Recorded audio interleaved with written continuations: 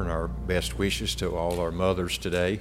I've been asked to announce to you who are mothers or women who are of childbearing age even, choose, was it one of each, one candle and one of the bookmarks as you're exiting is just kind of a gift from our ladies for mothers as well, so you be sure and do that. I'll be looking at Ephesians chapter 5 primarily today.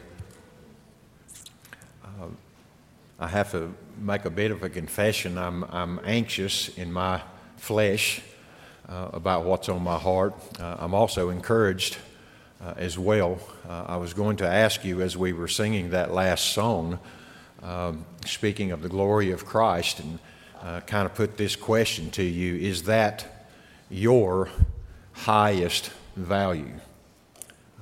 Is the glory of Christ, the display of the glory of Christ, is Christ himself, does he rank the highest in what you value?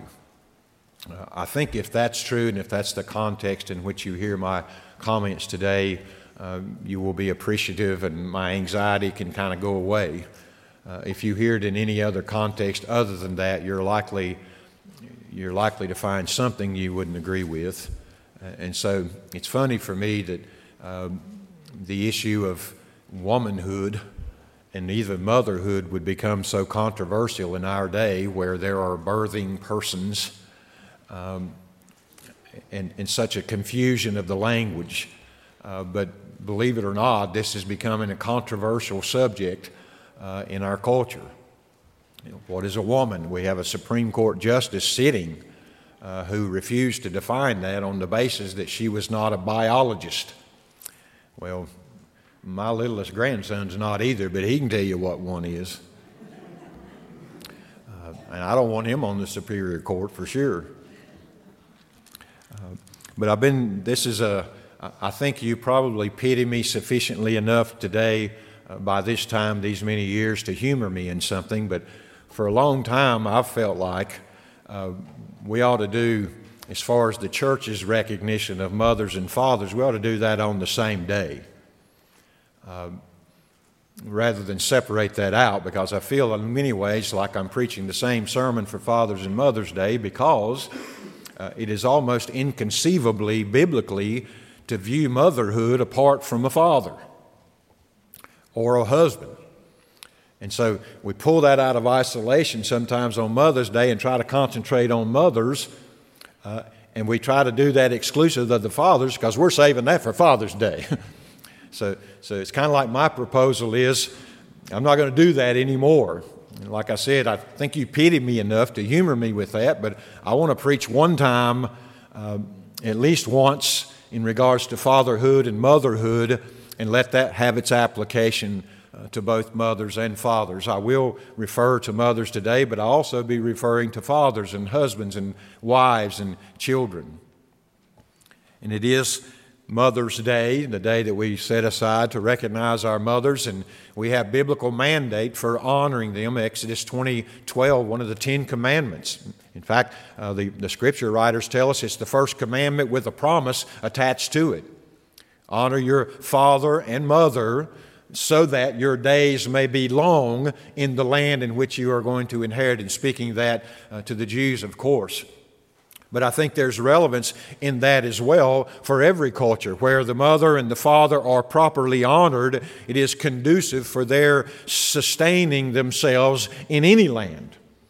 Whether it's America or Jerusalem or Israel, whatever the land is, people who refuse to honor their mother and father, which essentially is to say to assign a proper value to them, will not last long in the land. And so for children today, I challenged the Sunday school class this morning to, from the book of James, be not only hearers but doers of the word, to maybe set aside honoring your mother and your father this week as the word. And now you've heard it in Sunday school. Now go about determining how you best do that this week, and test yourself whether you are deluded or not. And I think the same is true as well. But I want to speak this morning in regards to these mothers, motherhood. I chose from my text Ephesians chapter 5, verse 22 through 33, specifically for the reason Paul gives in verse 31 and 32. And also, this is in the context of this general submission as we work through this, and in 1 Peter as well. But in verse 22, Paul picks up, "Wives, be subject to your own husbands as to the Lord. For the husband is the head of the wife, as Christ is also head of the church, he himself being the Savior of the body. But as the church is subject to Christ, so also the wives ought to be to their husbands in everything. Husbands, love your wives, just as Christ also loved the church and gave himself up for her, so that he might sanctify her, having cleansed her by the washing of water with the word, that he might present to himself the church in all of her glory, having no spot or wrinkle or any such thing, but that she would be holy and blameless. So husbands also ought to love their own wives as their own bodies. He who loves his own wife loves himself. For no one ever hated his own flesh, but nourishes it and cherishes it, just as Christ also does the church, because we are members of his body. For this reason a man shall leave his father and mother and shall be joined to his wife, and the two shall become one flesh." And Paul says this mystery is great, but I am speaking with reference to Christ and the church. Nevertheless, each individual among you is also to love his own wife even as himself, and the wife must see to it that she respects her husband. In chapter 6, "Children, obey your parents in the Lord, for this is right. Honor your father and mother, which is the first commandment with a promise, so that it shall be well with you and that you may live long on the earth." And he goes on to the exhortation of fathers here as well. So let's pray together. Father, thank you for this day. Thank you for this special day that we focus our attention on parenthood, really.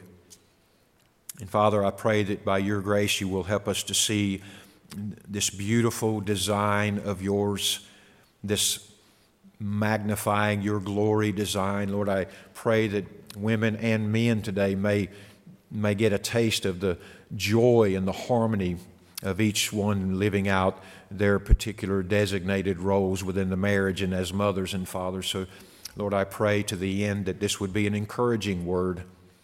Obviously, the word is always challenging to us as men and women and as Christians in general, but Father, let the word be sanctifying. You have prayed in John 17 that the disciples would be sanctified by your word, and your word is truth. So Father, let that truth come to bear upon us today.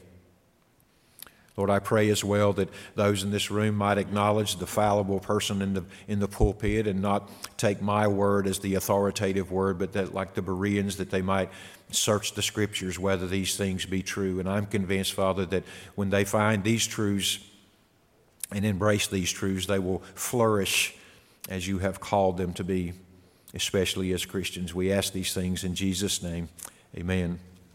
So I wanted to think this morning really in regards to what makes her honorable. I entitled the message "Honorable" simply because I'm not focusing specifically on mothers this morning. I want to include fathers. I want wives, husbands, mothers, fathers.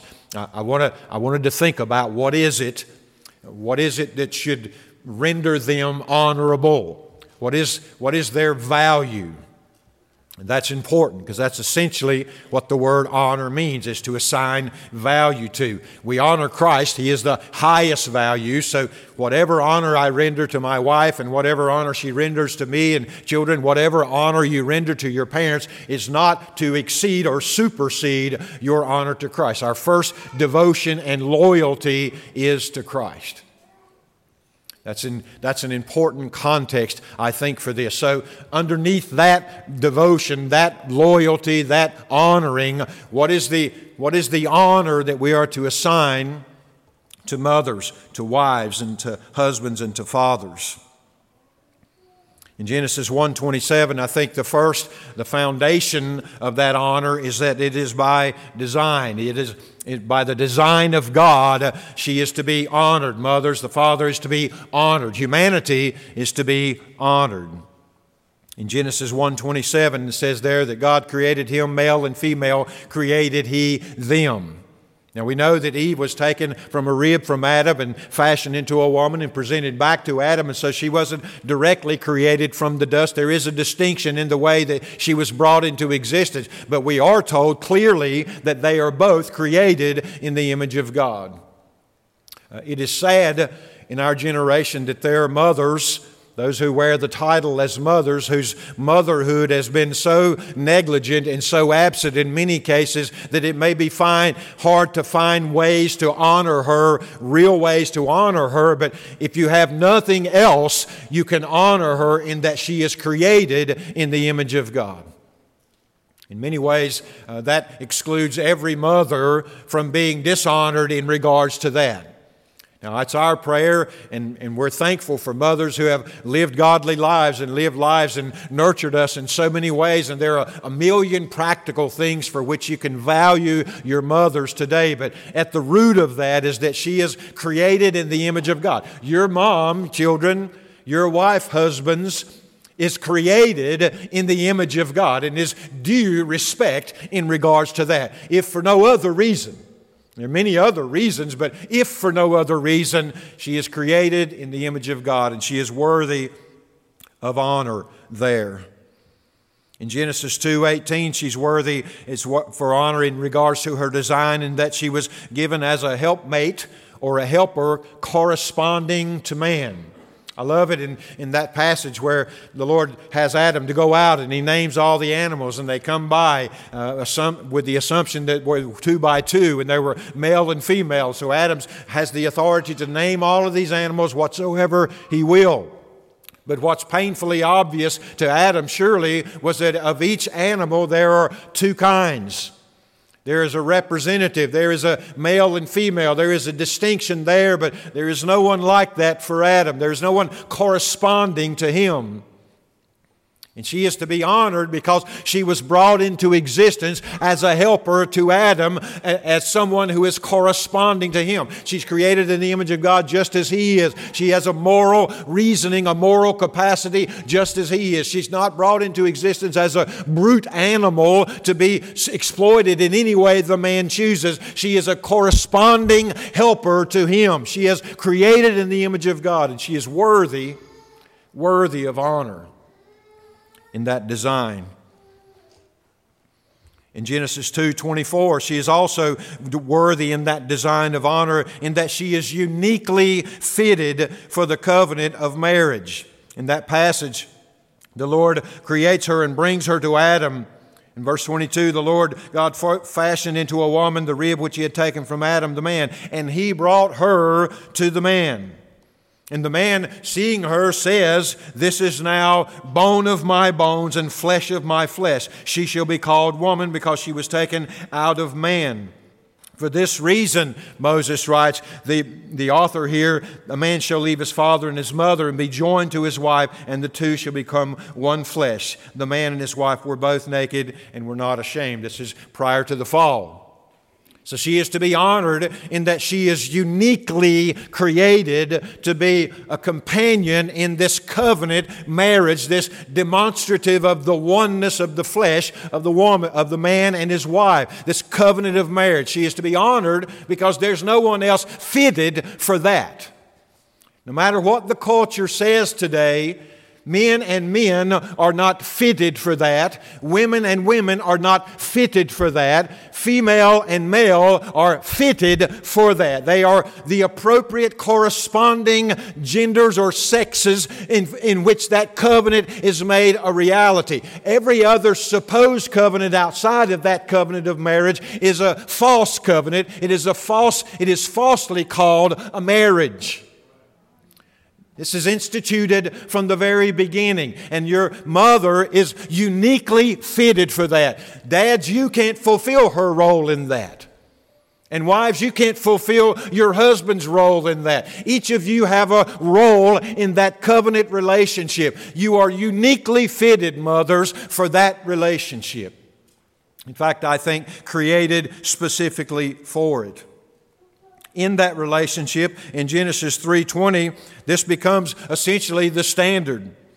In fact, in Matthew 19, 1 through 9, you remember the Pharisees come to Jesus and they want to question Him in regards to the laws in regards to marriage. And Jesus cites to them, or they suggest to Him, in regards to divorce. Is it proper for a man to put away his wife? And Jesus says, basically, you err not knowing the Scriptures. What did the Scriptures say? And He goes all the way back to this. This, by the way, is the standard.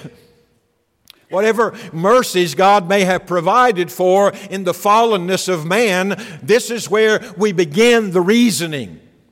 And that's exactly what they wanted to do. They wanted to press the issue, and then Jesus takes it back to the original design, this fittedness of man and wife for life, joined to one another to constitute a family, as it were, and He returns them to this standard. This is where you begin your reasoning.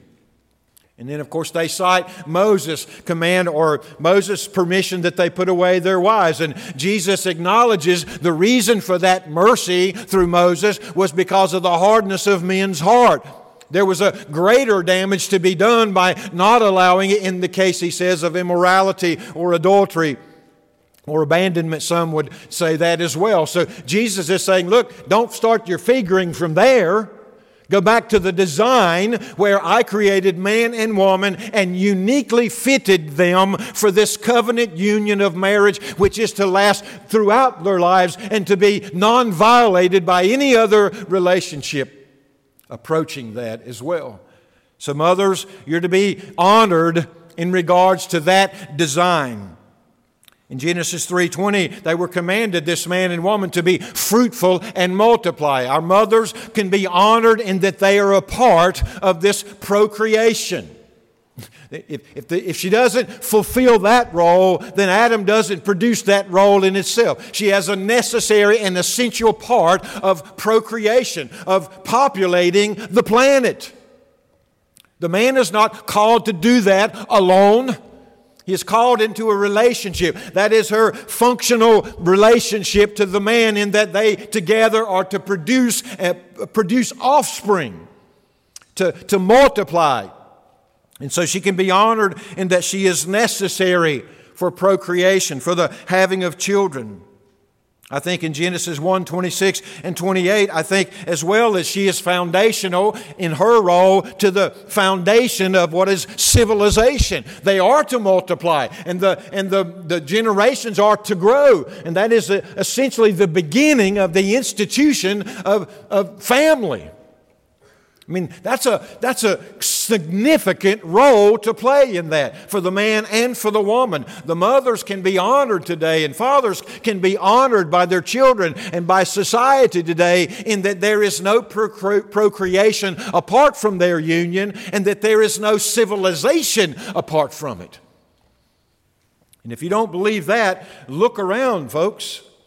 I heard a statistic by Thomas Sowell in regards to right after the Civil War, up until the time in the 20s, that there was a kind of a recovering in the black community. And at one point there, the marriage rate in the black community was 20%.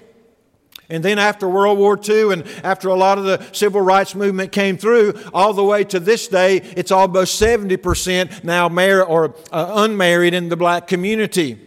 And as we see that centralization of that family, husband and wife, mother and father in the family disintegrate, we see society disintegrate as well. It's not that much better even in the white community. Our marriage rates are falling apart. There are mothers trying to be mothers alone and fathers trying to be fathers alone. And without the union of them, the very foundations of civilization are being chipped away and eroded away. And take a look around you to see that God's design is the way we ought to be going.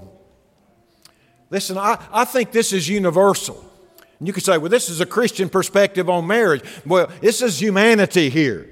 Yes, this is the Christian perspective in regards to the Scriptures, but this is God's design for civilization, for humanity. Move away, deviate from His design, and whether you're secular or whether you're Protestant or Christian, you are going to see the consequences of departing from the purpose for which you were created. I got hammers in my toolbox, and I can show you the ones that I use for, or screwdrivers. I can show you the ones that I use for chisels.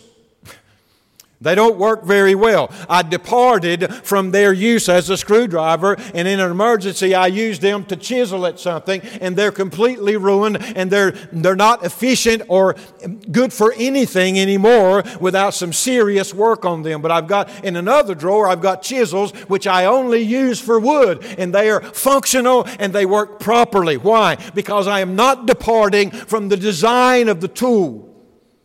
And as a culture today, we are departed from God's institution, the one that He designed, which includes a father and a mother coming together, a husband and wife coming together and producing children in that union and bringing those children up in that union. Mothers can be honored in that is the significance of one of their roles in creation. That she is a part, along with her husband, of an orderly civilization. In fact, in Genesis 3:15, after the fall, she's really significant in that the remedy, the Savior, in regards to that fall into sin and our redemption from that sin, is coming through her womb. Get rid of women, there's no womb for which the Savior to come through. I mean, that's a pretty significant role. She can be honored because she had that distinguished blessing to be the womb ultimately through which the Messiah would come, who would bring restoration, as it were, to God's design. So I make all those points to say this. We can honor our mothers today because they are an integral part of God's design for the universe, for the display of His glory. Ultimately, and instrumental even to the incarnation. In fact, demonstrative of it in some ways. We can honor them today simply, as I've already mentioned, by Exodus 20, verse 12, by divine command. We are to be honoring our fathers and our mothers. It is essential in that promise to the stability of a civilization. Honor your father and your mother, that you may prolong your days in the earth. I mean, it's essential. Kids, you ought to grow up recognizing that the world that you want to live in has a direct link to how you honor your mother and your father. If you disregard them, disobey them, dishonor them in every way, and find that 20 years from now you're living in a completely different culture, you've contributed to that because you have moved away from this valuing of them that produced a society that now you have to tolerate. And some generation down the way is going to have to try to restore that honoring of father and mother. And I do believe, and I'm hopeful, that we are looking at the generation that has realized the error of moving away from that and is again returning to esteem their parents. And I pray that we continue to move in that direction. It is by divine command. God has commanded it. This is an imperative. It is not optional. And as I've said, depending on the mother, it may be difficult to honor her in some ways mentioned here. But at the very minimum, you can honor her for the role she fulfills in the design of God, ultimately. Another one is you can honor her for her role in the perpetual display of the gospel. And I'm drawing that from Ephesians 5, again, of the body of Christ is what I'm saying here.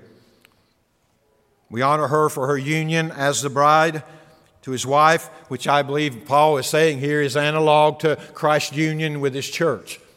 In fact, I wonder, God could have procreated or brought about procreation in any way that He had chosen, but He chose to create a man, and then rather than from the dust create a different individual, as it were, He took the woman out of the man, breathed in her life, brought her back to the man, and assigned that they should come together in a covenant relationship and be joined again and produce fruit through that. And I think that had everything to do exactly with Christ's ultimate union with the church. It was at the very earliest stages a perpetual gospel presentation. This is true universally, by the way. No matter that the world in its darkness is blind to the gospel presentation there, but every time there is a marriage, every time there is a covenant relationship in any culture, across any generation, across any millennial, it is a testimony of Christ's eventual union with the church. And the world is blinded to that. And it is no surprise to me at all that Satan has worked overtime to distort that union in every way possible, whether through divorce, whether through infidelity, whatever it is, ultimately gay marriage, and now we got transgenderism. In any way that he can blur or mar that relationship, he can distort the gospel presentation of it. There is no union that's permanent. There's a union you say in front of the altar, but then you go away and something happens and you break that union, and people do it willy-nilly throughout their lives, partly in ignorance, but it is a distortion of the gospel message of a covenant between one man and one woman for life. She is to be honored in that her role and her husband's role are perpetual gospel universal witnesses in regards to their coming together in covenant relationship and their being made one flesh. They're becoming one. She's honorable as well. And this was where my heart really rested this week. But she is honored by the sacrificial love of her husband. In Ephesians 5, verse 25, he says to the husbands, "Husband, love your wives just as Christ also loved the church and gave himself up for her." I couldn't help but thinking of Philippians 2, 5 through 8. So that's a model of how the husband is to love his wife.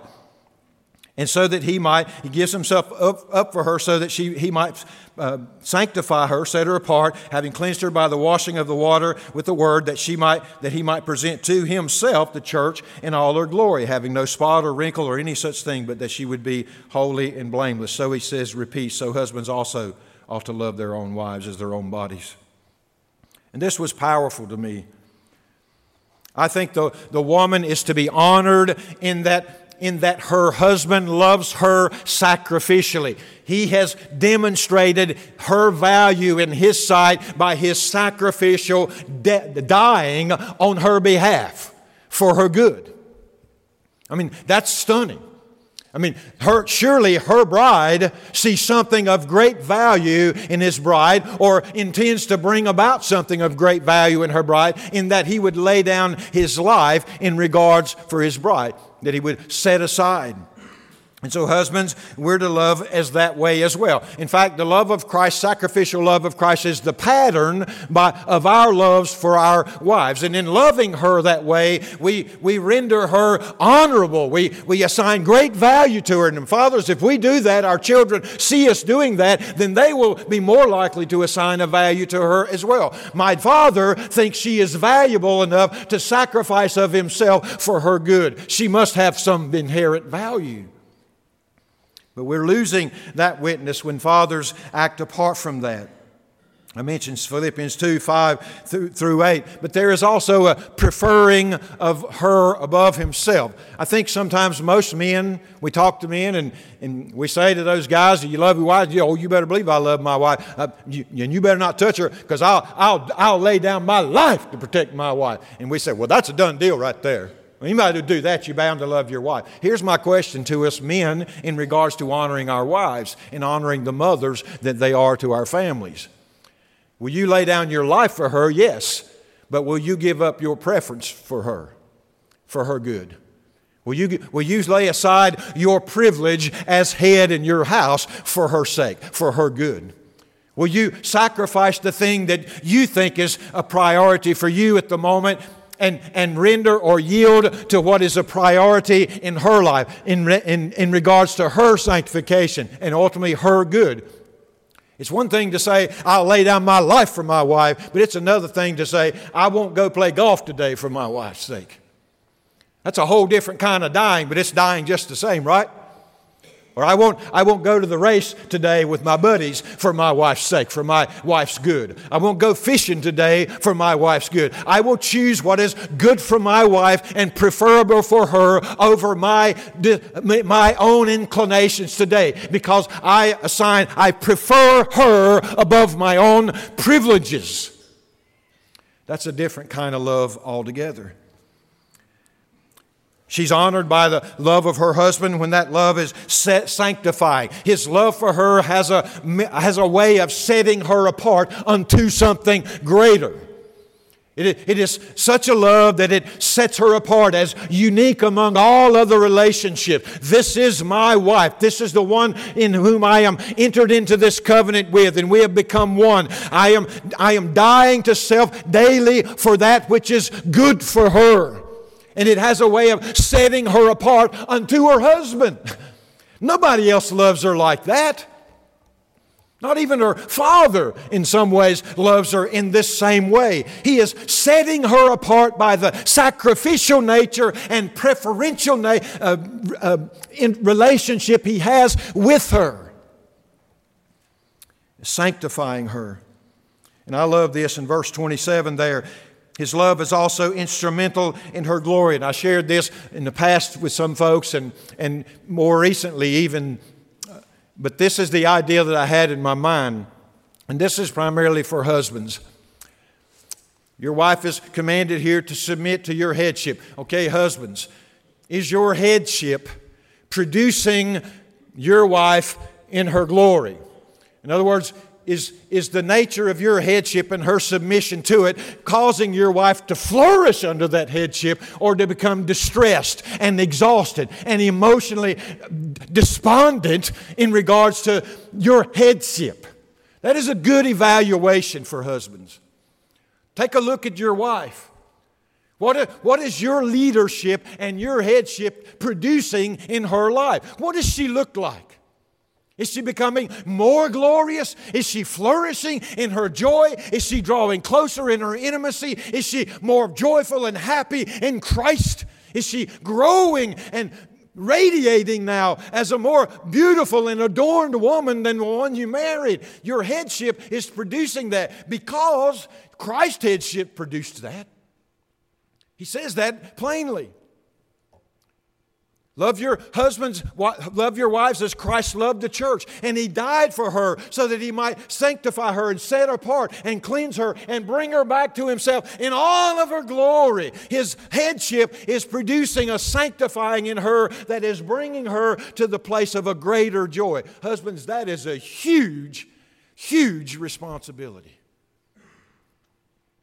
And I have to be the first to confess, there's a whole lot of my headship that gets exercised according to my own convenience and not in preference for the good of my wife. I pray that some of it is, and even maybe most of it, but I recognize that I act in my headship in some ways that are irrelevant of what her good is or what is most needed in her life to send her or to point her towards Christ. And maybe you're a husband this morning that realizes that you've fallen short in that as well. It's kind of odd, but in verses 28 and 30, the fact that he's presenting her back to himself is almost a self-dying with a self-interest. He's not just throwing himself down to let her be liberated and go live as she was. He's throwing herself down with his own self-interest that he might receive his bride to himself more fully in all of her glory. And I think we can't do that like Christ does that, obviously, in the spiritual sense. But there is an application in which our headship should be doing that. It is for a self-interest. I'm not exercising headship in my family because it's convenient or because it comes natural to me. It has a design in mind. It has the design of producing a flourishing wife, which I can then receive back to myself and love her even more deeply. And it folds over year after year after year as we do that together. Wives, mothers, you are honorable. You are honorable in the way your husband loves you sacrificially. You are rendered or you are displayed as honor worthy in that he loves you this way. In fact, his loving you like Christ loved the church contributes to your value, as it were, or your honorability when he loves you this way. In 1 Peter 3, verse 7, the husband's love for his wife, he's to live with her, he says there, as the weaker vessel. A lot of folks get offended in that. I think if you want to take it this way, she is obviously, generally speaking, the weaker physical vessel. His duty in his dying of self is to be her protector and her guard. He is more capable physically. Some people may say constitutionally they are different in the sense that he would come to the forefront and he would be firmer. She may be more nurturing and more compassionate just by nature, especially in her fallen nature. So there is an understanding way to live with her. Husbands, live with your lives like that. It demonstrates her value. It demonstrates that she is honorable when you live with her in an understanding way. When you don't expect her to meet your demands as a man might meet your demands in the workplace, but you are tender and compassionate and gracious and merciful and long-suffering and understanding in regards to her. I love the second part of this. And also, husbands, live with her as a fellow heir, a co-heir of the grace of God. The kingdom is as much hers as it is yours. I mean, she's not getting into the kingdom on your coattails. She is an individual heir of the kingdom through Jesus Christ. Your covenant relationship means that you can be instrumental in Him leading her ultimately to possess that kingdom, as it were, but you are both equally heirs of grace, of the grace of life. Her sanctification, your headship, her submission, all of these are manifestations of the grace of life. She's a co-partner in that sense with you. She's to be yielding to those graces in her life, and you're to be yielding to those graces in your own life. She is a co-heir of the grace of life. She's not receiving her grace and life from you. You are not the source of that. Christ is for you and for her. She is co-heir. And for that reason, she ought to be honored. She ought to be honored, not as dependent upon you for that grace, but as having received that same grace from the same source as you yourself are receiving it, and as it applies in you fulfilling your individual roles. I hate to move through these quickly, and I might even come back. So that's the father, that's the husband. She's also honorable in her faithful submission to her husband. Ephesians 5:22-24. I've already read that. Wives, be subject to your own husbands as to the Lord. She is to do this according to and consistent with Scripture. Let me just insert here. A husband has no headship that would allow him to command that his wife should sin. Her ultimate loyalty is to Christ. If his headship involves him insisting that she sins, she has to resist with the grace of God at that point. But if it is not an area where he's moving her to sin, her role, therefore, is to prefer his counsel in that moment. That's what's hard. That's what hard, and it demands something more of wives. But she is honorable if she can faithfully do this.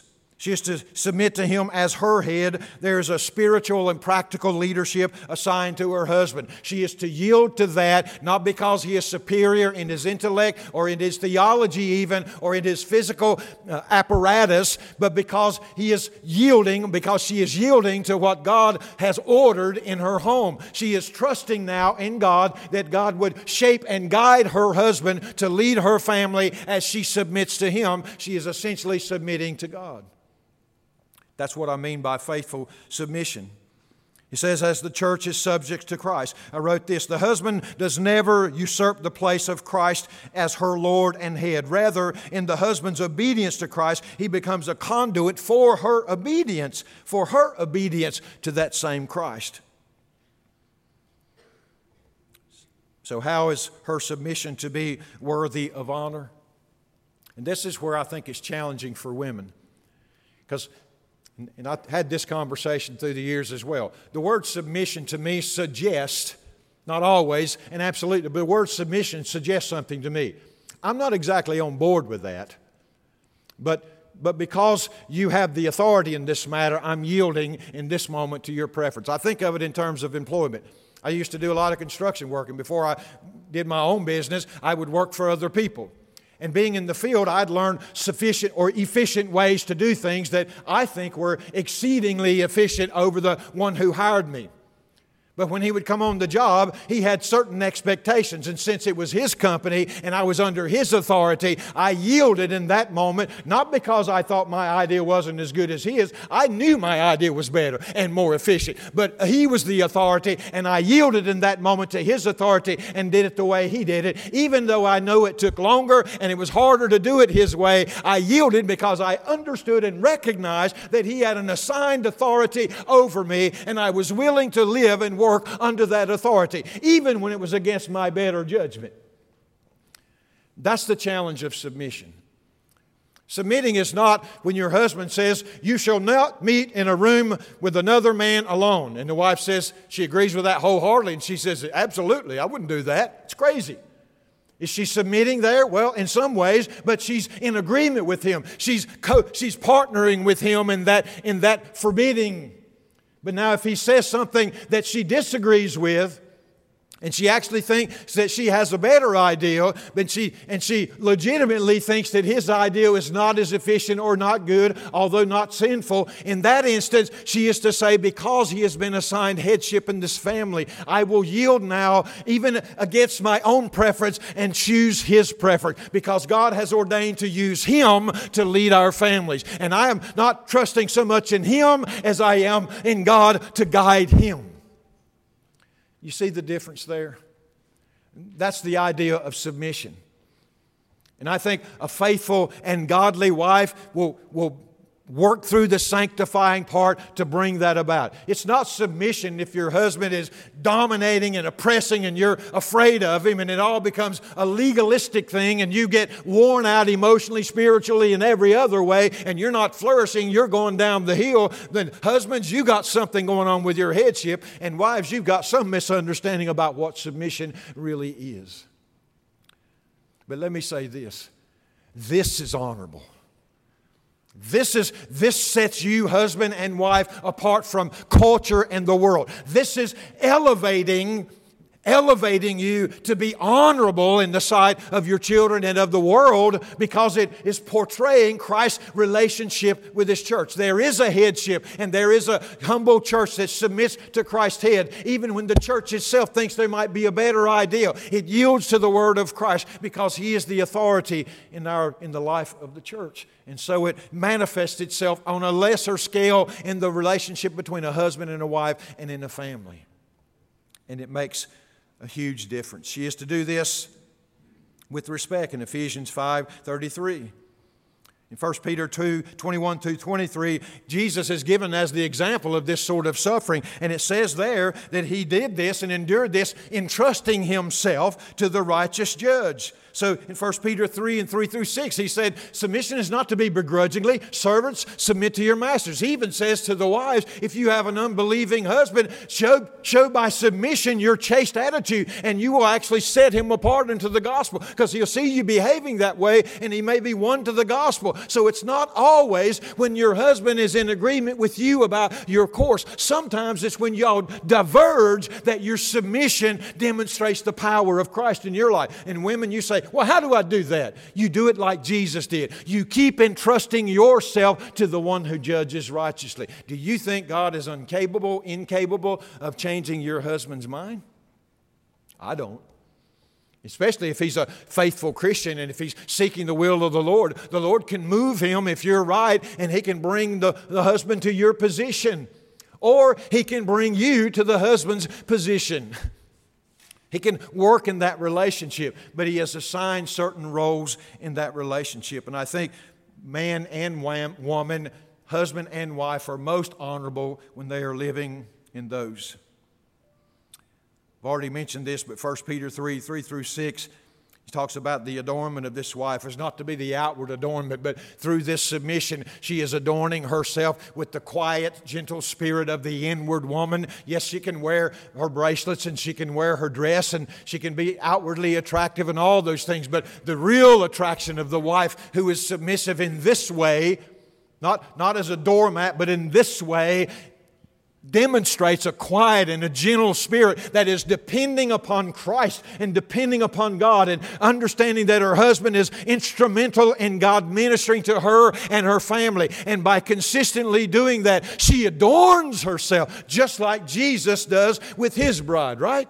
In Ephesians 5. Through the church's submission to Christ, He adorns her and returns her to Himself in all of her glory. So too, Peter says, in the life of the husband and wife relationship, as she submits in this way, depending upon Christ, she begins to be adorned, and her husband sees her back to himself as this precious spirit of a gentle and quiet spirit that is trusting in Him. And believe me, ladies, you're going to shift a huge burden on your husband if he knows that you are trusting in Him to act on your best behalf every single time. I ask Hope this morning, because it says here, wives, submit to your husband in everything. And I ask Hope this morning, everything. That's big. That means in everything, submit to your husbands. You throw that back on me, and it tells me that every decision I make in regards to my wife better have her best interests in mind, because God has commanded her to submit to me in everything. That means she's subject to my exploitation, and I'm subject to the judgment of Christ in regards to how I exploit her. So you see that the weight is huge on both husband and wife, mother and father. But oh, the blessing is infinitely glorious. Infinitely glorious. Wives, would you want to live for a husband who in everything chose always what was best for you? And husbands, would you not want to live with a wife who could absolutely trust that when you made those decisions, she never had any doubt whatsoever that she was treasured and valued in your sight and in your self-sacrifice? Put a man and a woman like that together, and you're talking about a marriage that glorifies Christ, you'll have one. And you'll have kids who have an analog of Christ relating to His church as they grow up underneath that kind of relationship between a father and mother, each fulfilling their God-given role. How will that affect the children? I say to the good. I say to the glory. So on this Mother's Day, I'm combining Mother and Father's Day. Honor your father and mother, children. But to mothers and fathers, myself and Hope included as grandparents, live and obey the Scriptures and live with Christ in ways that make you most honorable to your children. Don't make them strain and have to push so far back to the fact that you're created in the image of God and that's all they got to experientially to honor you about. Let them see you honoring Christ in your relationship and in your life. Give them much to honor you for on these holidays. And I pray that you'll spend this evening thinking about that and talking about that between husbands and wives, because I think that's so critical. It's always a part of counseling whenever I'm talking to folks who are going to be married.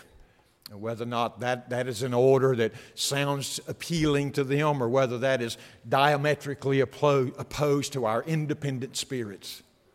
Because that's a sad place to begin a relationship if that's the case.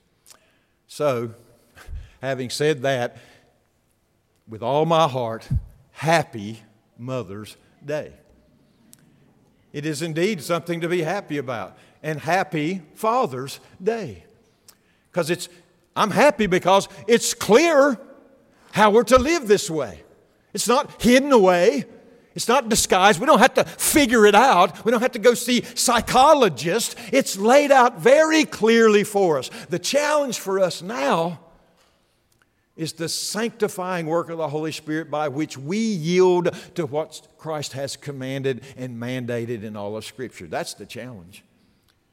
And husbands and wives, you have one of the best relationships ever for that dynamic to work itself out, because with you there is love and there is grace and there is long-suffering, there is patience, and there is all those things that are necessary to help one another to live more fully in the role for which Christ has called us. I pray, my heart is that you understand what I'm saying here. There's much more that could be said, in regards to how that's manifested practically in the home and in the church and in society. And there are a lot of questions that rise up from there. But this is, I think, the heart of the matter. And so we honor our mothers and our fathers today. Stand with me. Father, I thank you for this day. Lord, I thank you for the clarity of Scripture. Lord, I thank you that such a design and such clarity exposes the inclinations of the flesh. Father, in our sinfulness, the husband's role of headship would be exploited to become oppression and dominion. And in the wife's fallenness, her submission might become begrudging and resentful and bitter. But Lord, I thank you that through Christ Jesus and the indwelling Holy Spirit and the truth of your word, these things in our experience can become wonderful, fulfilling, encouraging, and that both husband and wife could be flourishing in their individual roles to the glory of Christ. So I just pray for our mothers, Father. Thank you for godly mothers. Thank you for our mothers who've ministered to us so many things in our life, so many practical helps, and our fathers who have given us guidance and ministered the same things. Lord, thank you for those blessings, those instruments in our lives to lead us to you. And Father, for those who may not have had those examples, Lord, I thank you that they are believers now and they have your word and they can be instructed to stop the generational, the cyclical degrading of that relationship, and they in their own generation can begin to turn things back towards you. We pray for revival, especially here at the very heart of the institution of all civilization, the family, beginning with the mother and the father whom we honor today. We ask in Jesus' name, amen.